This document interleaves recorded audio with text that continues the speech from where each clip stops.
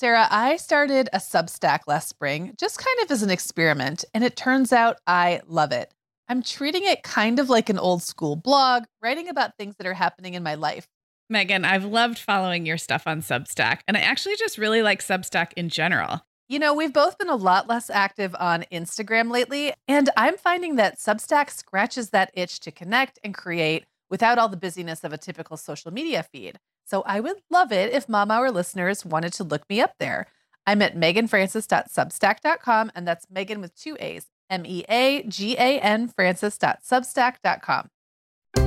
Hi, I'm Sarah. And I'm Megan. We're 2 moms with 8 kids between us, from little to grown. We're in different areas of the country and in different stages of life. But we both know that motherhood's a lot easier when real moms share tips and encouragement. And remind you that it's really all going to be okay. We're not experts. We're parents who've been there. We're not perfect. We're real. Welcome to the Mom Hour.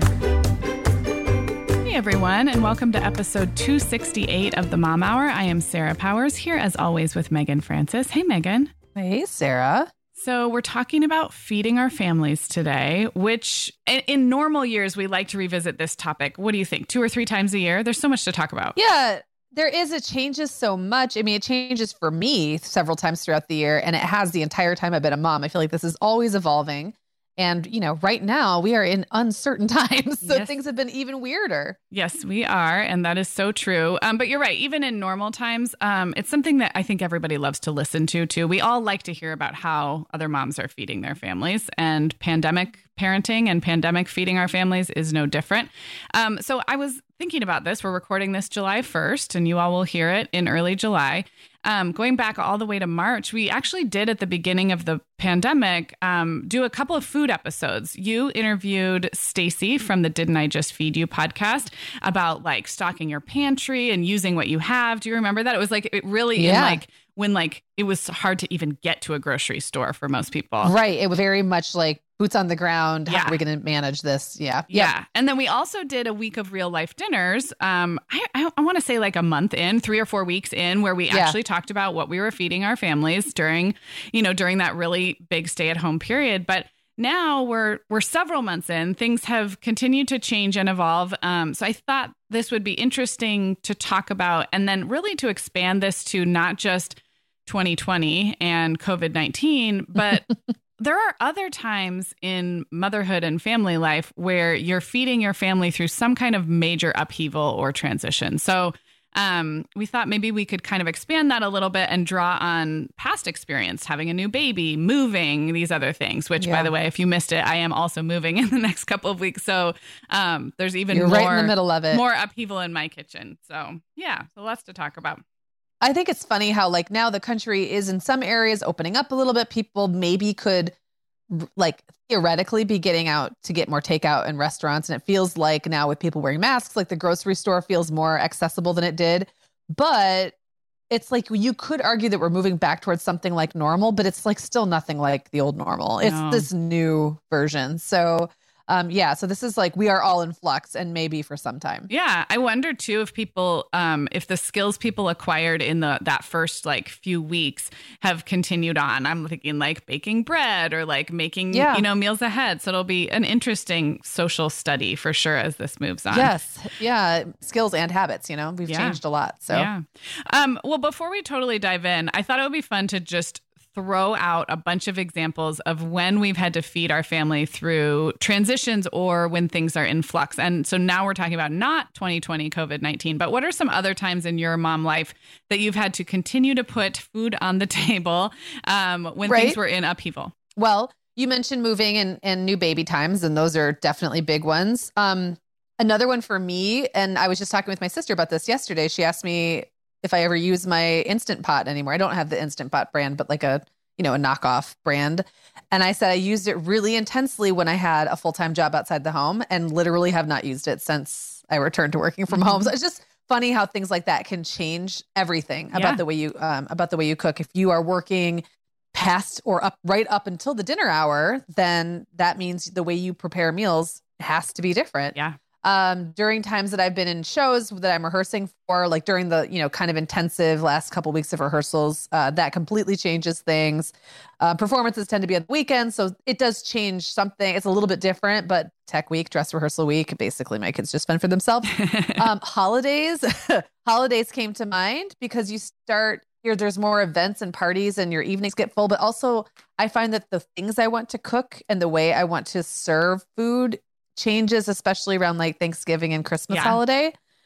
A new one for me, or a newer one for me, it's been happening now, I guess, for the last 6 years, is teenage kids getting jobs. William just started his first job today. And gosh. I am I know he's working at Subway. Aww. I'm really he's so excited.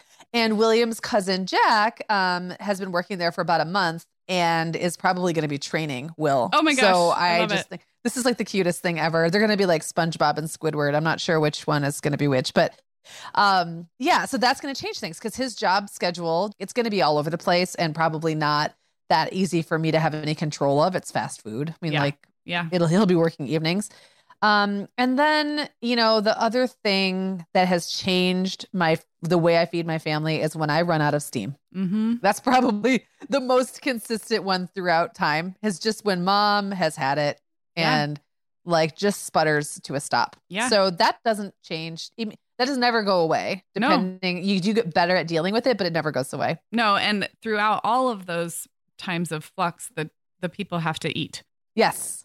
A few more I thought of when my husband was traveling a ton for work, and I've told the story before, but when he traveled only once in a while, it was like, great, well, go through the drive-through. And then when he was traveling like 4 nights a week, I was like, well, we can't go through the drive-through, 4 nights a week. So every day, you have these periods where you're like, oh wait, something has to change. So that was one when my kids were really little.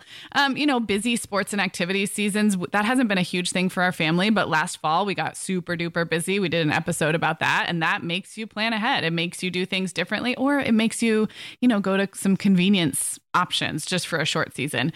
Anytime there's like a dietary change in the family, we haven't personally dealt with like allergies or anything, but I know a lot of families do, right? Someone has a gluten intolerance or just makes a health choice to be eating a certain way. And you are faced with choices of whether to, get everyone on the same kind of eating plan or to start making accommodations for that person. And so I think that's a lot of things or something that a lot of families face during different times. Yeah. And there's a huge learning curve there too. Yeah. It's like you're not only changing the way you do things, but you have to learn new skills, and that can be really tricky. Yeah. And then just we're recording this in the middle of summer, which it's not a normal summer, but I'm thinking back to when we do travel quite a bit in the summertime, and feeding my family on the road is challenging. But then also making use of, like, you're always constantly cleaning out your fridge because you're about to go somewhere, or you're coming home to an empty fridge. And it just feels like, again, now looking back, this feels like a problem I wish I had, but it was definitely summertime, and any heavy travel season means that you have to keep feeding the family, but it looks very different than the typical grocery shopping and meal planning that you would do. So someday we'll have that problem again. Well, I was going to ask, what do you notice about yourself? And I can go first on this one, yourself and your family's eating habits when things are in flux. I know for me, there's some things that do happen to us and some things that don't. So we don't eat a lot of fast food, and we don't even order pizza all that often. So I guess on that end, it feels like we do keep plugging away by putting food that we mostly cook on the table for the family. And we don't usually fall into a drive-through or a fast food rut, but we used to start going out to restaurants as soon as it was like, oh, I don't know what to make, like, let's run out and let's just eat at some place that's family friendly. So we would stay relatively healthy, but it's very expensive to do that, I will tell you.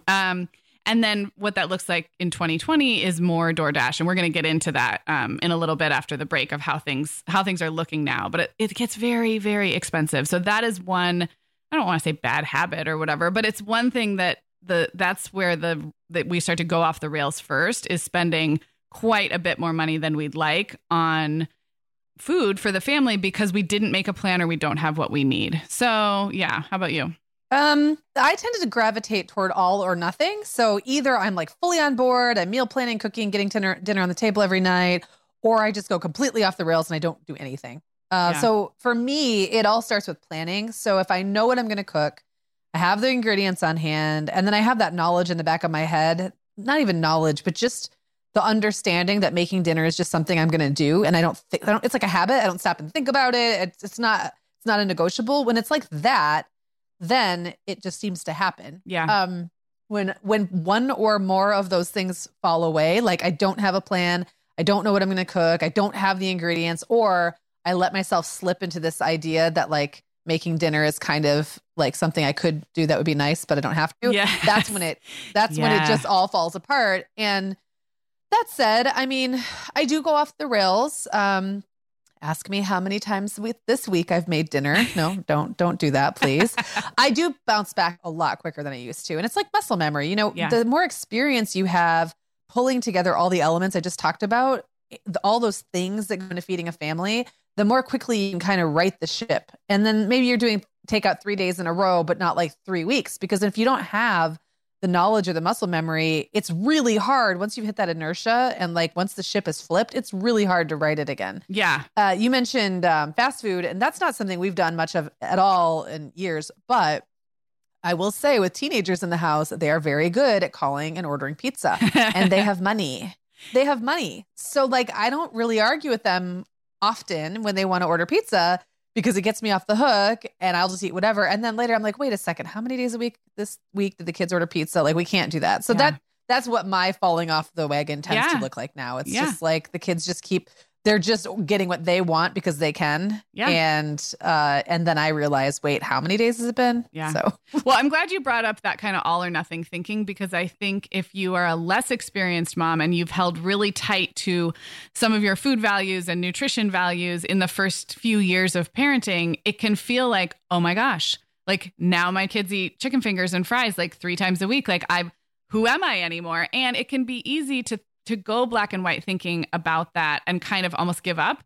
And I have been guilty of this in the past. It's like, well, why even bother cutting up the carrots and the apples? Because it's like this week is all gone, to heck anyway. So I think the more I like that you said that you can bounce back and right the ship more quickly because you've just had more practice. Like, that you'll get back to good habits. And I know that. And it doesn't have to be all or nothing. Like my kids can eat chicken fingers and fries 3 nights a week and I can still cut up some fresh fruit and serve it. Like it doesn't. And you still gave them dinner. It still counts. Yeah, exactly. Yeah.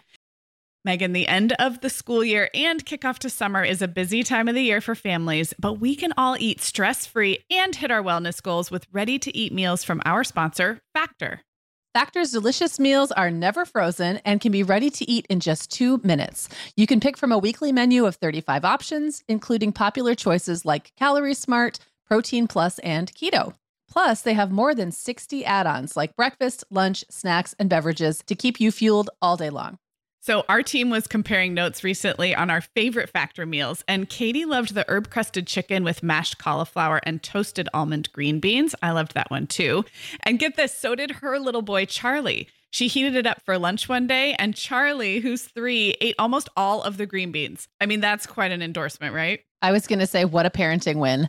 And I get it, Charlie. Those green beans are crazy good. And if you really want to treat yourself, they even have meals with filet mignon, shrimp, truffle butter, broccolini, and asparagus. Listeners, head to factormeals.com/momhour50 and use code momhour50 to get 50% off your first box plus 20% off your next box. That's code momhour50 at factormeals.com/momhour50 to get 50% off your first box plus 20% off your next box while your subscription is active. We are welcoming back Vionic as a sponsor today. And Sarah, I will be honest, I was sorting through my warmer weather wardrobe the other day, and it could seriously use a refresh. But you know what's good to go? My shoes. I've got a great selection to choose from thanks to the Vionic Vitals collection. And lately, the pair I keep putting on again and again is the Uptown Loafer. I have 2 pairs, one in sand suede and the other in camel leather, but please don't make me pick a favorite. Oh, I won't. I'll let you keep both. That's so funny, Megan, because I was a little jealous of your Uptown loafers. I was the last one on our team to get a pair, but I just did. I also got mine in the sand suede, and I think I've worn them like 4 times this week. They really finish off a cute spring outfit. The Vionic Vitals collection has the best essential styles for everyday wear to get you ready for spring. And no matter what shoes you choose, you'll be on the go in comfort because every single pair of Vionic shoes delivers their trademark VioMotion technology for a difference you can feel. Vionic sandals, sneakers, and flats all offer incredible support, stability, and cushioning, and every pair comes with a 30-day risk-free trial, so it's easy to try them out. Use code TheMomHour15 at checkout for 15% off your entire order at VionicShoes.com when you log into your account. That's a one-time use only. Vionic Shoes, wearable well-being for your feet. Okay, so Sarah, I thought it would be fun since we've literally everybody listening to this has gone through some kind of shift over, the past several months. There was I'm calling it BP before pandemic. Then there was during phase 1 is what I'm calling pandemic, during the really intense safer at home period, 3 months, and what that looked like, especially what that transition looked like from before to during, and then what it looks like now. And I know, we always say when we do anything related to COVID, that this is all in flux. Yeah. And in 2 months, we could look back at this and go, oh, how naive we were. Yeah. But we're not. I mean, this is not over by a long shot, but it's different right now. It is different. It's different. So I'm wondering, you go first. Yeah. But what did that look like before, during, and whatever now is for you? Well, before I was shopping once a week or so at Trader Joe's, but we made lots of little trips to the grocery store, especially Brian. He'd run out to Whole Foods or to the other big box grocery store. We were probably at a grocery store 3 times a week, and it didn't cramp our style at all. We meal planned, but we also kind of did stuff on the fly. We ate out quite a bit as a family. We were entering into a phase where that was actually fun for us and our kids. We'd go, out to breakfast on the weekends. We ate in restaurants quite a bit. So I don't know, looking back, it's I don't even know. It just was all so normal before it all changed. So we were in a pretty good groove. We did have last fall that busy time of kids' activities in the evenings, but it just felt, looking back, it all feels so normal. So yeah. And then phase 1, is where it really, really changed. So the big things that changed for us, Brian started doing the grocery shopping instead of me. I think I was just kind of scared and nervous, and it felt better to send him out in the world in those early days. We tried delivery a few times, Amazon Fresh or other grocery delivery, and we just could not get a spot. You couldn't get a spot. We tried one time picking something up and they didn't have anything.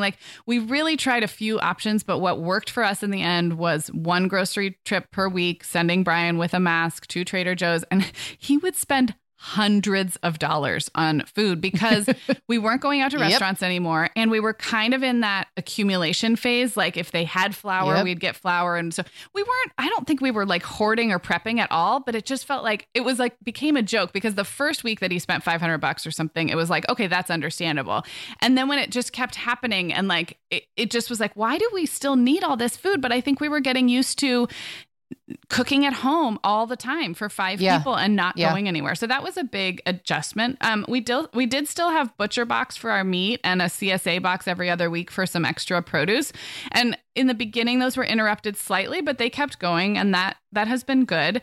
And then in terms of obviously we didn't go to restaurants, but we tried DoorDash once early on and they no-showed on us and our kids were crying and it was so sad that we just did not. You're looking forward to it so much. Yes. And so we did not try food delivery or takeout for kind of an embarrassingly long time. I remember asking my neighbor, have you been doing DoorDash? She's like, yeah, we do it all the time. It's fine.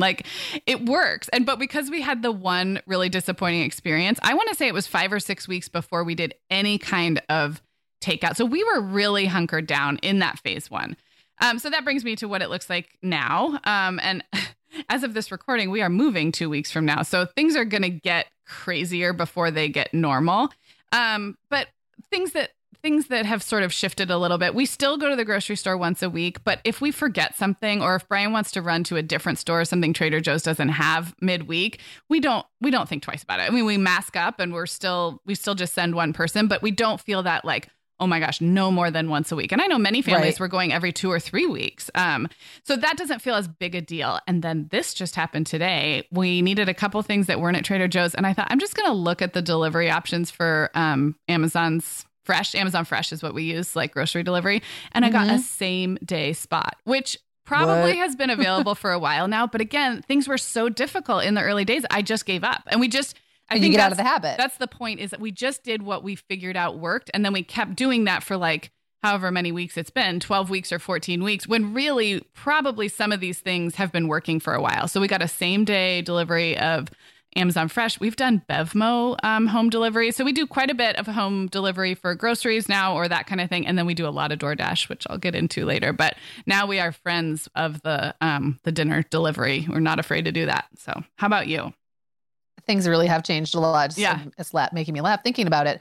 Well, it's funny. Before the pandemic, I had gotten in a really nice routine with Shipt. It was which is the grocery delivery service that I typically used around here. It's basically that or Instacart. And I tried Instacart once and didn't like it as much. Well, it was at Aldi, and that's a long story, but it's a very different experience doing delivery at Aldi because they only have certain things and they'd be out of a lot. And I found it to be a little cumbersome.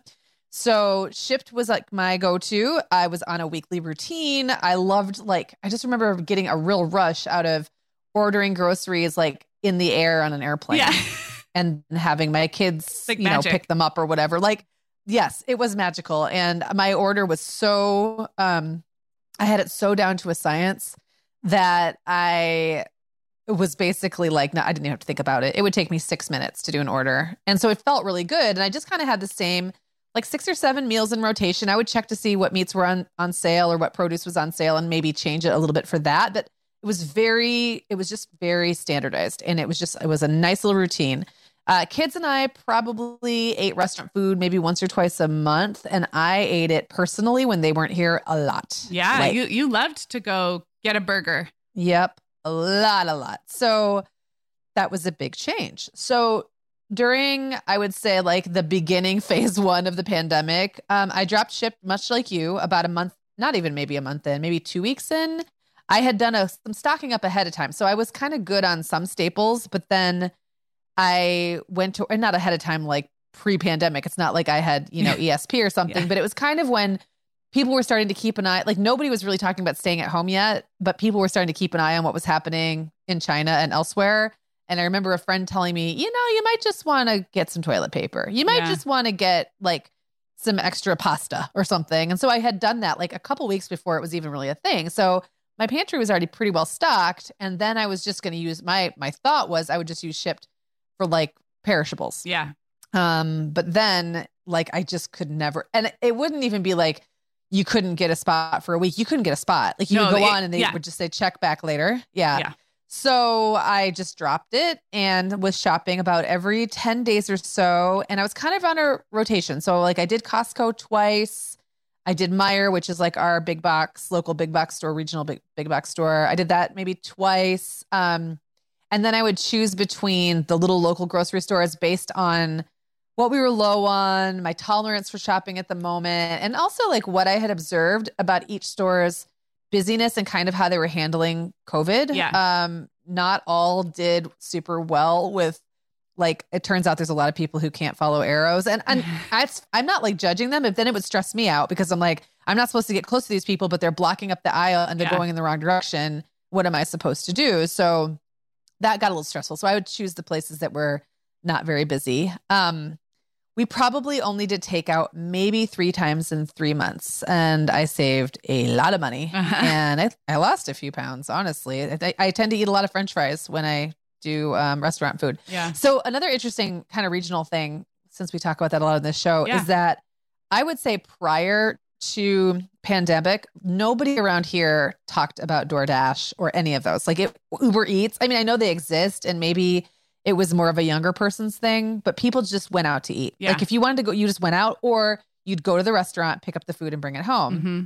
And so it was interesting to see which restaurants around here, because I know the idea, I think with DoorDash is you could send them anywhere, right? Like they basically just become your food go-between. Yeah, but the restaurants still have to be loaded into DoorDash because the menu you order from is in the DoorDash app. So got it. And I haven't used Uber Eats or Grubhub, so I only can speak for DoorDash. But you do place your order within DoorDash. So for example, a restaurant might choose to only have certain items available on their DoorDash menu if they don't work well for transport or whatever. Yeah.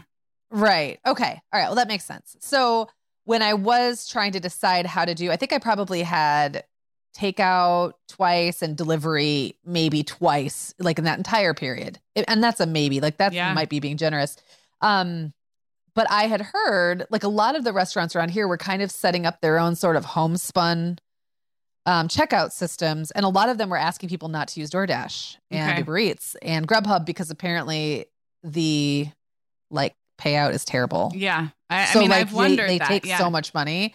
Yeah. So like I was like, oh, okay, well then I guess I'll just do it. I'll just order directly. And the problem with that is, you know, a lot of the restaurants weren't used to doing delivery at all or even really a lot of takeout. So they were very janky systems. So I think I just kind of like I was trying for a while and then I'd feel like I had to leave a really big tip. So I think I really limited it. I wanted to support them, but I was also like, I can't have all my money going to this. And you realize a lot about what food does well with delivery and what doesn't. Yes. So I think there was a lot of learning happening on both the consumer and the restaurants on that parts note, around here. On that note, can we just discuss French fries? Can we have just a small detour into Yes. I mean, there's no way, and you and I both love French fries, and we've talked about how like room service French fries don't really work. There's no way to eat French fries that's delicious except like right as they are piping served hot to you. And even if you might have to let them cool down on your plate, but you can't cover them. You can't put them in a container with a lid.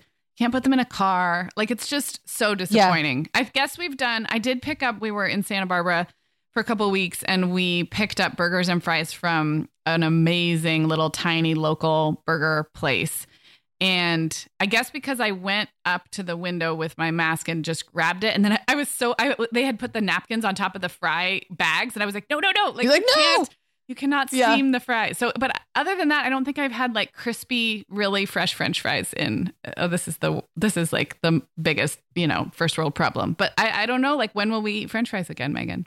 Well, I mean, you could just go do exactly what you just described. I just haven't. Go grab them and take them on a patio and stuff them in your face. The other thing I would do if they were delivered in a bag and not, like you said, covered up. Because that's just bad food service. Like anybody who puts I'm picturing like steak fries in a plastic clamshell container that just becomes steamed steak fries.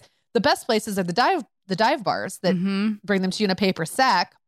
And then you can, sometimes there's a restaurant around here that you've been to, or it's calling it a restaurant is a bit of a bit of a stretch, but it's a dive bar. And they do really good burgers and fries, and they can be to my house in 3 minutes. Oh, so that's nice. That was at least one of the times that I got that, and that was like heavenly. But other times I have put them back in the oven on a cookie sheet and put them at like 425, and it does bring back some of the crispiness if they haven't had it all steamed out of them. Yeah. So it's still a crapshoot. There's many things to miss. Okay, so now that we're in whatever this is, once again, I'm shopping differently. I don't know why, but I never went to Aldi one time in the 3 months after the pandemic kicked off. It really wasn't until life again is not normal here, but restaurants are open now and things like that. And it really was recently that I started going again. And I love Aldi. I think I was just a little worried that because it's like a very specific shopping experience, you kind of have to, you start at the start and you got to go around it's just, there's not really a good way to wind back. And I got nervous about being kind of crowded in. And then there's the whole bringing your own bags thing. I was like, how is that going to work? And I just think my brain couldn't process it. And so I never went there, even though that would have been a great place to stock up on pantry stuff. I just didn't. But now I'm doing that again. Another thing that changed, this was actually started about 8 weeks in when the meat prices suddenly skyrocketed. At least around here, they suddenly I'm talking like a pound of ground beef was like $6. And I was like, what? So I started going to a local meat market that has local pasture raised, grass fed, all kinds of good meat that they get from local meat providers. And it's a really tiny little shop. You just go in and pick your stuff. You can be in and out in 7 minutes. The prices for what you're getting, the quality and how the animals are raised is good. Yeah. Had started to honestly be competitive with the grocery stores and factory meat. So that was something I've done now twice. And honestly, I spent $300 on meat both times, but that lasts me a month. Yeah. So that's been, and they have really good sausages and just interesting stuff that I might not be able to find at the grocery store. So that's just kind of like interesting how I'm now suddenly adding 2 completely new places in that I wasn't at all, that weren't on my radar for a while. Yeah. Again, not relying on takeout very much. In general, my amount of restaurant food consumed is still way down. I have been to restaurants sitting on the patio a couple of times, like probably 5 times in total over the last month. I find the sticker shock extremely difficult to take now. Like I get the bill and I'm like, wow, did I always pay this much for, a sandwich? Or was it enjoyable to that dollar amount? That dollar amount. And I know a lot of restaurants are having to up their prices. Like they have supply chain issues, and I want to tip really generously. So I just think it's going to be what it should have always been for, like if you remember back to when we were kids, like middle-class families didn't eat out all the time. Right. And it's an interesting dynamic of the 21st century that we eat out as much as we do. And maybe it's not as supportable as it seemed for a while. I'm finally starting to eat food from my garden, which I started from seed, like, I don't know, maybe a month in. That's amazing. To the staying at home. So I've been eating a lot of arugula. I've been eating a lot of herbs. The Swiss chard's almost ready to go. I should have tomatoes and beans soon, and I'm putting in squash and cucumbers this week. I really should have done them like 2 weeks ago, but it's been really hot and I haven't gotten around to it. So hopefully they'll do okay. And then finally, we have a really late sunset in July, like almost 10 o'clock before it's dark here. The sun doesn't go down until 9:30 or later. Wow. So we tend to push everything back. Dinners are late. So we're right on the cusp of a time zone change. Yeah. So if you were 20 minutes west of here, you'd be in central time zone. Yeah. So I think that just means we just get more sun and we get it late. So dinners are late. They tend to be more grab and go. We're relying more on things like sandwiches and meals I make ahead of time and then reheat and just kind of keep them in the fridge and everyone can grab as they want. I did introduce a few new staple meals into the rotation, as Owen calls it. That's always like the highest form of praise from him. If he eats something and goes, Mom, would you please put this in the rotation? Oh, I love that. So I know. So I've added a few things like barbecue pork is one and a couple other things. But I have honestly been slipping on meal planning lately. The weather has been awesome. We've been hanging out by the pool and outside and doing lots of walks and stuff. And I just have not really felt like it for the last week or so. So looking forward to getting back into the groove of things. Back into something, I think it's something, whatever it is. I think it's helpful to think of these like, I don't know, 8-10 weeks always feels to me like the amount of time I can sustain anything. I mean, any kind of schedule or structure. If you think of like, the length of time that your kids go to like an after school sport or activity, like 8, 10, 12 weeks is sort of this like block of time. And then it feels like schedules change anyway. And then that's normal life. But COVID life, it does feel like we're already after 8, 10, 12 weeks for some kind of shift. So yeah. Yeah. And like I mentioned, probably my number one biggest transition that has been with me is when mom runs out of steam and mom runs out of steam. And now I think I've learned to see the days that I just throw up my hands and do nothing. Like they're a necessary reset. Yes. Agreed. Because I know I want to get back to something, but it's probably not going to be what it was. Yes. And that's cool. We are welcoming back Ritual as a sponsor today. Megan, we both try to make healthy choices, but sometimes it's tricky to sort through fact and fiction when it comes to supplements and vitamins to figure out just what they're doing for us. That's why I'm glad Ritual keeps studying their products and sharing the results, especially as it relates to women, since women are the focus of all Ritual's products, including the Essential for Women 18+ multivitamin. And the results are super reassuring. Just as an example, Ritual conducted a university-led clinical trial for their Essential for Women 18+ multivitamin, and it was shown to increase vitamin D levels by 43% and omega-3 DHA levels by 41% in just 12 weeks. Ritual's Essential for Women 18+ multivitamin is made with high-quality and traceable key nutrients in clean, bioavailable forms with 9 key nutrients in 2 capsules per day. Plus, they are leading the industry when it comes to sustainability. They use lower carbon packaging and prioritize sustainably sourced ingredients. That kind of thoughtfulness really matters to me. No more shady business. Ritual's Essential for Women 18+ is a multivitamin you can actually trust. Get 25% off your first month at ritual.com/themomhour. Start Ritual or add the Essential for Women 18+ to your subscription today. That's ritual.com/themomhour for 25% off. Sarah, we're welcoming our sponsor, Element. That's spelled LMNT, a zero-sugar electrolyte drink that leans on current science about what our bodies really need in order to deliver the most effective hydration possible. You know, Sarah, Eric is really into keeping up with health research, and he's been insisting to me for years that we actually need more salt to stay hydrated. Turns out Element agrees because they've developed their product based on a growing body of research that shows that for optimal health outcomes, we actually need to be taking in sodium levels at 2 to 3 times government recommendations. That's a big difference. Yeah, it really is, Megan. And, electrolyte deficiency or imbalances can cause headaches, cramps, fatigue, brain fog, and weakness. I know I can feel really rotten when I'm dehydrated. And also, I don't love the taste of plain water, so I'm not that great about drinking it. Element makes a huge difference in how much I'm enjoying my hydration and in how I feel, and it's super easy to fit it into my daily routine. My favorite flavor of Element is the grapefruit, but if that's not for you, we're going to get you set up with a variety pack so you can find your favorite Element flavor. Plus, Element has a no questions asked refund policy. You don't even have to send the product back to get your refund. Yeah, you can receive a free Element sample pack containing 1 packet of 8 flavors. So you'll get 8 total packets free with any order when you purchase through our custom URL. That's drinkelement.com/momhour, DRINKLMNT/momhour. This offer is available exclusively through our partnership, and it's available for both new and returning customers. To get that offer, again, go to drinkelement.com/momhour.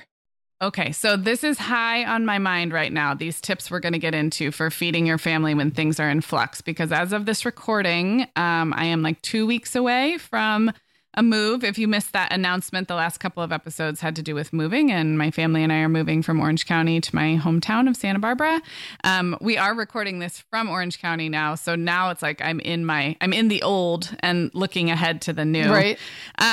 So all of these tips are kind of for like the intense period of flux. So think like new baby, moving, like, there's no chance of you getting a regular meal plan executed because something's up in the air. So I'll just toss out a few tips here. And one very simple one is that going to paper plates only for a limited season of time can be so freeing. And first of all, you got to get some really good paper plates, because I have no judgment. They cannot be the cheapos. No, I have no judgment against paper plates, but I have found myself in times where paper plates would be a great idea and I don't have them, or I have the little party ones that we seem to have after like every birthday gathering. So get a big pack of really sturdy paper plates and just declare it paper plate or paper cup season. You can do like the red Solo cups for kids and write their names on it in Sharpie like you would at a barbecue or something, and you can just declare it to be so. So I plan on doing that for, I don't know, probably the week leading up to the move and at least the week after.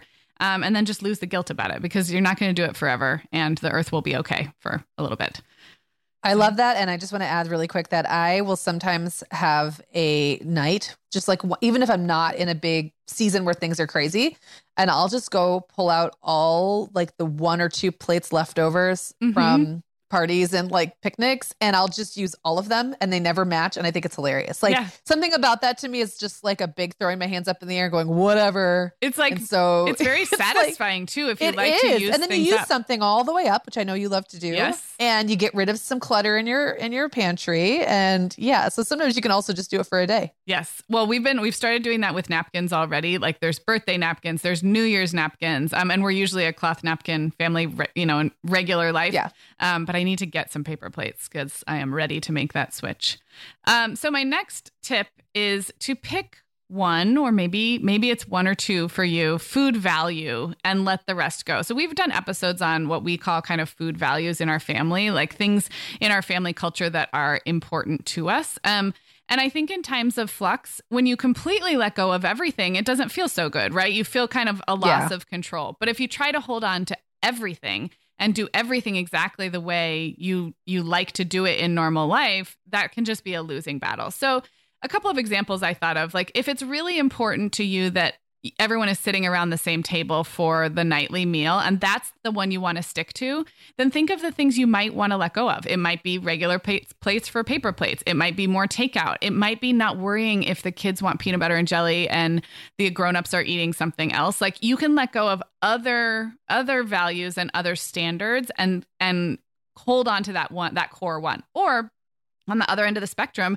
the nutrition piece and the everyone eating the same balanced meal and eating from the same meal plan is maybe more important to you. But then maybe you can feed the kids earlier so that you and your spouse can have a quiet dinner later. Or maybe you let go of where they eat and they're allowed to go out in the backyard with their paper plates or whatever. So I think it's worth looking at what are our food values, and we can link up the episodes we've done where we've talked about our food values, and then just kind of pick one and let the rest go. I think that's a great way to both be anchored during a time of flux, but also just give yourself permission to take a break from some of those other standards you've set for yourself.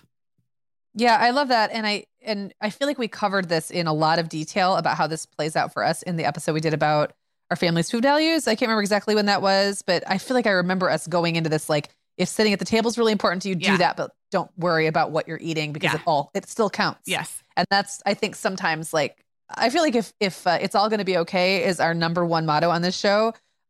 It still counts would be the second because, like, it doesn't have to be perfect to still count. Yeah. Yeah. You still did the thing. You still mommed, right? No, you still did. And I'm actually kind of getting a kick out of myself, watching myself loosen up about certain things. And that's funny is my kids are old enough that they are totally aware. So I have been a whole wheat and like whole wheat bread person my entire life. And I have no judgment in either direction, but I've just always bought whole wheat bread and usually whole wheat bagels.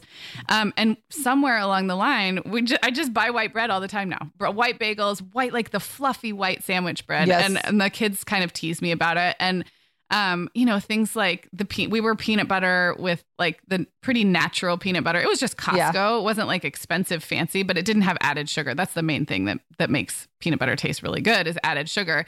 And I joked with the kids that when we go through everything we have in the pantry, I'm switching to Skippy. Like, it's just, who cares? I'm throwing up my hands. It's not a hill I'm going to die on. So my kids, eat white bread, Skippy peanut butter sandwiches. And if your kids have been doing that all along, like, this isn't about like my thing doesn't have to be your thing, but I get a kick out of watching us decide which hills we're going to die on. And this is well before the move. This is just like, do I care? Do I care that much? And clearly I don't when it comes to white bread and a few other things. So I will say that is usually a sign that I have moved from like, I've got it all together mom mode to I just want to make the kids happy mom mode, which are two different modes that we can get into, right?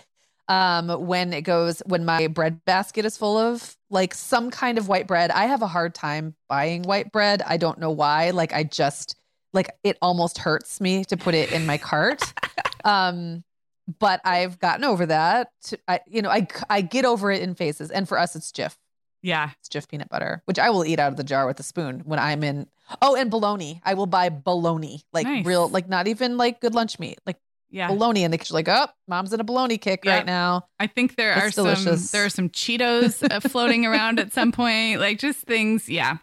So, pick your things you want to stick to and let the rest go. And then maybe just have a sense of humor about it, I guess. So another tip, and I am learning this over and over and over again, and I still haven't really learned it, but menu plans are not for when you have your you-know-what together. Menu plans serve you best when you don't have your life together. Right. So a menu plan becomes even more key in times of flux, but the things that go on the menu plan should be dead easy for you. That's the difference. And I have always kind of confused those two things as I'm going to make a menu plan when I've got 5 wonderful nights to cook and a fridge full of fresh food and I'm just going to nail it. But really what your menu plan in times of flux might say, leftovers, takeout, fend for yourself night, but at least you know what's on there. And so that's just a reminder to myself that the menu plan doesn't go away in times of flux. It just changes and you make it easy on yourself. And I'll add just from a parenting perspective that kids do well when they can look up at the whiteboard or the chalkboard or ask what's for dinner and you have an answer. I think it keeps us a little healthier and it keeps us from spending too much money. Because as soon as we have seen this in the pandemic, as soon as they see a crack in the system that we don't know what's for dinner because we haven't thought about it, they're smart. Yeah. They want DoorDash or they want pizza. So having that menu plan even in times of flux, and I have to stick to that myself for the next couple weeks. So another tip is to set an end date in the future for getting back to whatever routines and structure and food values that you are letting go of and setting aside. And just as a reminder that it's not forever, I don't think you have to be rigid about this, but like for me, for example, we're going to move in the middle of July. I know that there's going to be a couple weeks of craziness. after that. And then it's going to take a while to get to know the new kitchen and the new shopping routines. But by the middle of August, beginning or middle of August, I'd like to have some of those healthier meals back on the meal plan. I'd like to be cooking more and not doing delivery. And so by setting that kind of date in my mind, I'm giving myself permission to be in flux for a while, but also just knowing that it's not going to last forever. Because I think, like we talked about at the beginning of the show, if you're a newer mom, it can feel like you're letting go of all these standards that have been really important to you. And it can feel like, what will I ever get back to normal? And you will. Yes. So like you talked about having that muscle memory that you do get back on track. And that's the same with fitness or screen time rules or sleep or whatever you've lost track of. So if it helps to kind of set a date mentally or on the calendar of like, okay, by then we will be back to our healthy routines and this isn't going to last forever. Well, just like anything else, anything that you do that deviates from your perfect ideal, which for, most of us is every single day, but like, right. Anything you do that clearly does not meet the mark, the standard of where you want to be most of the time, it is so much better, in my opinion, to just declare it so. Yes. Like you meant it, instead of sliding into inertia, because that's depressing. Yes. And then you get down on yourself and then you feel like you'll never get back on track. So if you just say, this is what I'm doing and like own it, then it's easier somehow to get past it than if you just feel like you're failing. Yes. And sliding. Agreed. Well, here's a tip that is actually working for my family right now. And that is, even as you go toward pizza and takeout and, microwave convenience stuff, keep buying fresh fruit and veggies that your kids like and keep putting them out and keep cutting them up. And this really helps. It helps with my mom guilt, which is just about me, not them. It, of course, helps them to continue to eat fresh fruits and veggies. And it can feel like a little extra work, especially if you have slid into that inertia. And like you said, like, I don't have to cook dinner every night. Technically, like I could, but right. I don't have to. If you are in that phase, then cutting up some strawberries or washing an apple and cutting it up, or, cutting up some carrots and putting hummus out can feel like a lot of work. But my kids they will eat it more if I prep it, put it out in front of them. And what I do now is I put it out while I'm prepping a breakfast or a lunch. So I put it out before they get any other food. And I don't say like, you can't have your sandwich till you eat this fruit. I don't say anything. I just put out the grapes and the strawberries and the carrots, and they're sitting there and they're waiting for their lunch, but they're actually eating fresh fruits and veggies. So that's working really well for us right now. And also, I try to make it really easy for my kids. If they nobody wants the peel cut off an apple anymore, but they used to. I used to peel the apples for them. I have been known to take grapes off the stems because they will sit there and eat grapes, but they won't if they look, when they start to look kind of raggedy toward the end and it's more stem than grape, and they won't touch them. But if I just take a couple minutes, and I know it sounds like I'm coddling or something, but really what I'm trying to do is make it invisibly easy for them to consume fresh fruits and veggies. And then I just feel like, okay, that piece is taken care of. What happens the rest of the meals, oh, well. So I do the same thing with like strawberries. So I'll go through and just cherry pick the ones that look good. Yeah. And it's just the taking the extra step to pull out the ones that are getting a little mushy or like are totally not ripe. And right now is a great time for strawberries here. Yeah. But they get, they're like so ripe and so great that sometimes they've just gone a little too far. Yep. And just having them like in a bowl, it's like making it attractive. Yep, exactly. So yeah. You're not doing it's not like you have to do the work for them. It's just like if they don't like the way it looks, especially if they're little, like the smaller they are, the more they eat with their eyes, right? Yeah. Because they don't have the experience to tell them yet that they can pick through it. Yeah. And that's get so the true. Good stuff out. Another thing that will exponentially increase the number of carrots that my kids eat is we just buy the baby carrots in the bag. So they're like that round shape. For some reason, if I cut those in half, so it's like a half circle instead of the whole, they will eat them more. I don't know if it's just too big a bite and my kids still have loose teeth and all of that, but I could see that. They will eat it more and they'll dip it in ranch and hummus. And so it's those little things that maybe, and then for me, putting it out when they have no other options and, the chips aren't out yet and the sandwiches aren't ready yet, and they will sit there and eat. So that's it. Yeah. I think my kids will do the same with cucumbers. If I cut them up in like little slices and they walk by and they just grab them and pop them in their mouths, I'm like, but they would never cut up a cucumber. Exactly. Just wouldn't happen. Exactly. So yeah. Well, I think those are all of my tips that I'm going to be incorporating into my own life the next couple of weeks. So what else have we not covered? Well, I love it. Well, mine, and I feel like I talk about like I'm a broken record. I talk about this all the time, but it just bears repeating, to have a few staple meals you can return to again and again. And if you're not an experienced cook, this could be literally 2. You could have 2 meals that you just know you can pull out. You don't have to think about it. There's no learning curve involved. You don't have to get out a recipe. And then you can add on. And one of the first I remember actually learning how to do as a very young mom is I learned how to make really good black beans just from a can.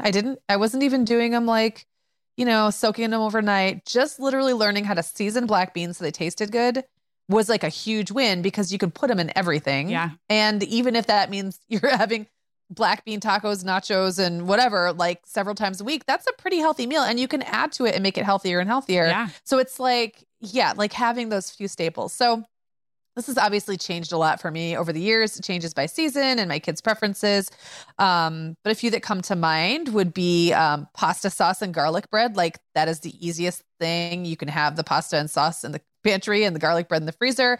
I usually add some kind of fresh meat like sausage or ground beef or turkey and sometimes veggies to the canned sauce. It just makes me feel like I'm doing something. Yep. But you can totally skip that part. And I was also in a phase of life where I would just throw like pre-boiled ziti noodles. Are they ziti noodles? Is that what they're called? And I didn't follow a recipe. I literally poured it into a casserole dish, mixed it up with some sauce and put cheese over the top and put it in the oven. Like that was a staple for us for a long time.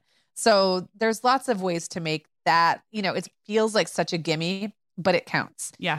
Another one that we do a lot is just we brown up some ground beef and I throw in a skillet and I throw in peas and those diced potatoes that you can buy in the bag. Oh yeah. I think Simply Potatoes is the brand. They're pre-seasoned and then just literally it's like a 1-pot meal and the kids love it. So do they just I'm not complaining. It like with a fork? Just like a spoon. It's a spoon. Well, some of them actually do prefer it with a fork now that I think about it. But yeah, so like I would the potatoes like have to cook longer than anything else. So sometimes I'll do them in 2 skillets and then the peas are just frozen. I usually thaw them in the microwave before I throw them in. But I have literally before just thrown everything in a pot and cooked it slowly. Yeah. And then the potatoes don't get as nice and crispy. Yeah, because the potatoes are kind of your base. I was thinking, is there a base like a rice? But I forgot the potatoes are the base. Yeah, I love it.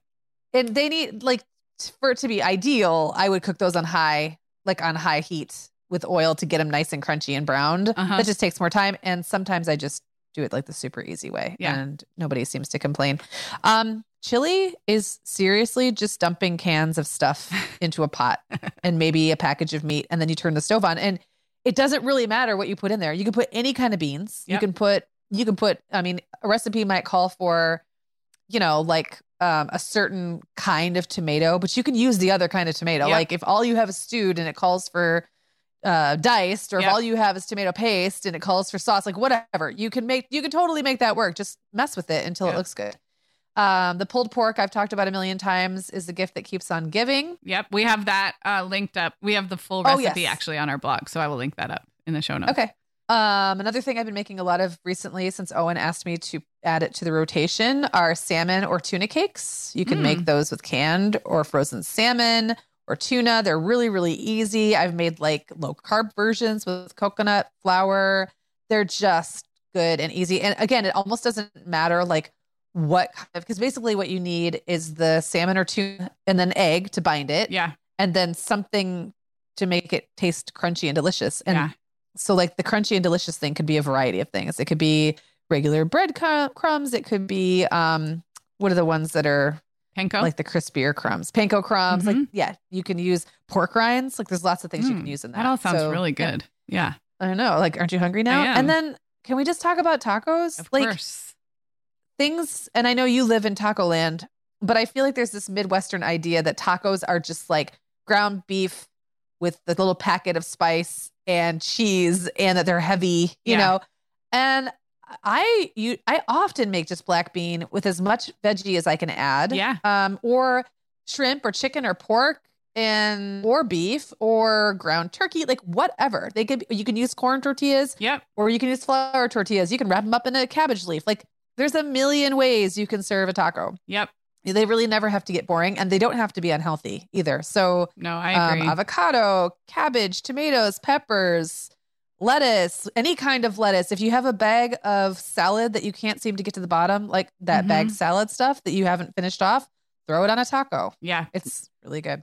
For us, I'll just jump in real quick. Cause we, that's like probably the biggest crowd pleaser meal is loosely called taco night. But what else also great about it is each person can adapt what they put in it and also like which pieces, which elements come together. So Violet almost always makes nachos. And so she'll melt, cheese with black beans and corn over chips in the microwave. And so she's technically eating something totally different, but it's coming from the same batch of things. And tacos have been a great way for my older kids to try new flavors too, because they've gotten more spice tolerant. So they'll try a hot sauce or a salsa. They might try like Allegra didn't like anything green and now she really likes cilantro. So yes, I mean, all here for all the tacos. I have in my house these little bowls that I bought at TJ Maxx. And when I got them, I was like, what am I going to use these tiny little bowls for? They're just really cute. And I liked them and they matched the plates I got. And now I love, like on taco night or whatever, just putting something in each of them and putting them out. They look so cute. And you can have salsa in one and like a different cheese, like maybe real Mexican cheese in one. And then guacamole in one and some kind of sauce or some kind of vegetable that you wouldn't expect the kids to actually want to try. And again, if you put them out in a cute little container, it's almost like it just invites the kids to try it. And it's so colorful and easy. Pickled onion. I didn't realize that you can pickle red onions really fast. Like it doesn't take a long time. So you can soak really thinly sliced red onions in lime juice for not very long and have pickled onions. And we were surprised that one of our kids really liked pickled onions. So yeah, agreed. I guess now we're getting into fancy tacos when, you can also just put out tortillas, cheese, chips, beans, meat and call it a night. So if you're in a season of Flux. I think that the important thing to keep in mind is that once you've made quote unquote fancy tacos once, you'll realize they're basically the same as making the not fancy tacos. Yeah. So it's like, you add to your arsenal and you don't have to do it all at once. But at some point, if you're right now, you're going, gosh, for me, tacos really is just, it's just beans or beef, cheese in a shell. In 2 years, you could be going, I also now can easily do shrimp and pork and like all these things. And it's not harder. Yeah. And I think it's just slowly adding. Yeah. Okay, so I have just a couple more quick tips. One is to rely heavily on food that can turn into lots of leftovers. And bonus, if those are leftovers, people can grab whenever. If you're in a season where people are coming and going at random times. And pretty much everything I mentioned above, those almost always fall into that header. And sometimes it means I might make up a big stack of like salmon cakes and I have them out. And this is just a day when like maybe 2 of us are going to sit down to eat or 3 of us together. But then I know someone's coming in half an hour and I've got them out and I've got a little sauce or I've got some tartar sauce or I've got something easy for them to grab. And I've literally sat at my kitchen island before talking to a teenager who's standing there just like shoving that food in their face. And that time, what looks like family dinner changes as your kids get older. And that moment has value too. And so I don't want to like write that off. And often sometimes it's just me, like I'm the only one left in the kitchen. And so I get to have a moment with an older kid and that feels really good.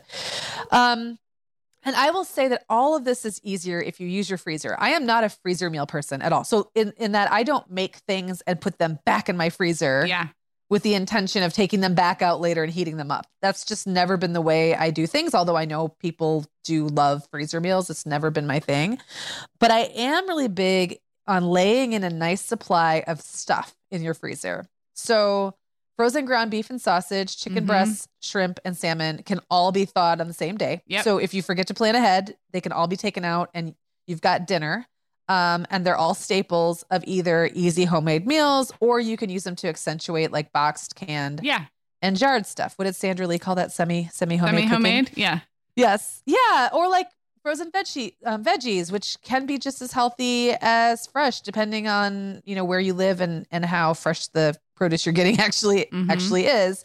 So it's just good. I like to just keep it in my freezer where I can see clearly where everything is. And sometimes I just go freezer shopping. Yeah. And I try not to let the thawing process get in the way because it is much easier than you might be thinking. Well, and I'll just come back to the meal planning is important even in seasons of flux, even when your cooking isn't elevated or fancy, because it can help you use those things in your freezer and thaw things in time. And, so the plan remains essential, even if the meals are, simple and quick and all of that. So. Yeah, and it helps to look and dig around in your freezer so you don't forget stuff is in there, because if you forget it's in there, then you have to throw it away and then you're mad because you wasted money and food. Do you want a sad story before we end? When we were... I don't know. Do you want to end on a sad note? Well, tell me the story and then maybe I'll be able to bring it back around with something. Well, we were away from our Orange County house in Santa Barbara for 2 weeks, and our house is showing because it's for sale. And we think someone must have tested the garage freezer to see if it worked or something and didn't close it all the way. So when Brian got home, there was an entire freezer full of really good meat, because we order from Butcher Box, so it's like our meat for the month, and it was ruined, all of it. Isn't that sad? That is very, very, very but sad. Here's a good news. We thought the freezer was broken. We thought it had just died. And after he cleaned everything out and, he reevaluated, he's like, no, it works fine. So it somehow didn't get closed, and it might have been one of us, but we kind of think it was maybe when someone was looking at the house. I don't know why they would have been opening our garage freezer drawer, but they did. And so at least it still works. It is functioning, but we lost a lot of meat. Can I tell you a funny freezer story to balance that out? So a couple weeks ago, I usually drink my LaCroix room temperature because I'm a weirdo. But every now and then, especially on a really hot day, I like to have a cold one. And I hadn't put any of my LaCroix in the fridge, so I didn't have any. And so I threw a lime LaCroix in the freezer and I put it right on the edge of the ice, right where the ice, where the ice collects before it comes out the dispenser. I put it kind of balanced on the edge there. And then, a couple hours go by. I'm sitting there working in the kitchen. All of a sudden I hear this huge bang, and I didn't figure out what it was. I'm looking around I wonder what that was. I thought it was a cookie sheet in the oven. I had the some veggies on a cookie sheet, and I thought sometimes when it gets really hot, it pop. pops. And I was like, well, that was weird. And the dog and I are both looking around. And then a couple hours later, I open the freezer, and there's just the shards of a ripped in half metal LaCroix can. And I'm like, well, it's just LaCroix. I'm just gonna leave it, because the only thing we use ice for is drinks. And it was lime LaCroix. And I thought, well, that'll taste fine in anything. It's just LaCroix. I don't want to empty out the whole thing. So the next day, my brother was sitting on my deck and I made him a drink and brought it to him. He's like, this tastes weird. And I totally played it off. I don't know what you're talking about. So funny.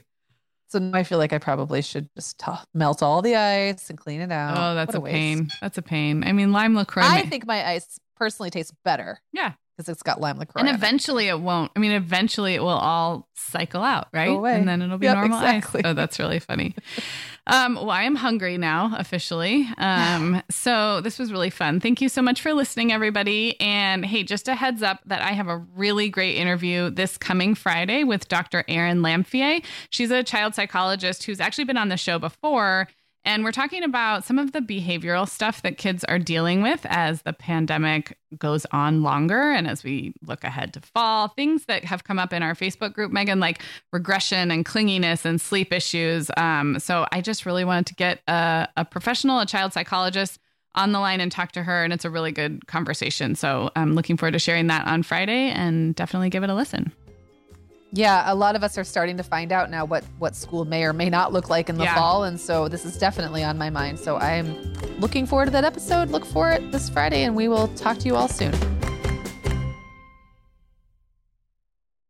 The Mom Hour is supported by partners like Erica. Erica is the social media health app for teens that gives them the tools to unplug when they need to for improved health, study focus, sleep, and daily balance. Erica was built by a dad of 3 boys who saw that teens themselves were really becoming self-aware to the risks of social media, and he wanted to help them self-regulate. Erica works to hide distracting apps from your phone at the touch of a button, keeping them out of sight and out of mind without deleting your data. Tell your teens about Erica and save 20% on the Erica family plan with promo code TheMomHour. Go to erica.app and search for plans. That's Erica with a K, ERIKA.app, and use code TheMomHour to save 20%. The Mom Hour is brought to you by partners like Chatbooks. Chatbooks makes it beyond easy to create beautiful photo books by importing your digital photos from anywhere. Instagram, Facebook, Google Photos, or directly from your phone. The books come in a variety of sizes with beautiful cover options and binding styles to choose from, and they start at just $15. Plus, we have a great deal just for our listeners. Use code TheMomHour20 to save 20% off your purchase. Just download the Chatbooks app and use code TheMomHour20 to save 20%.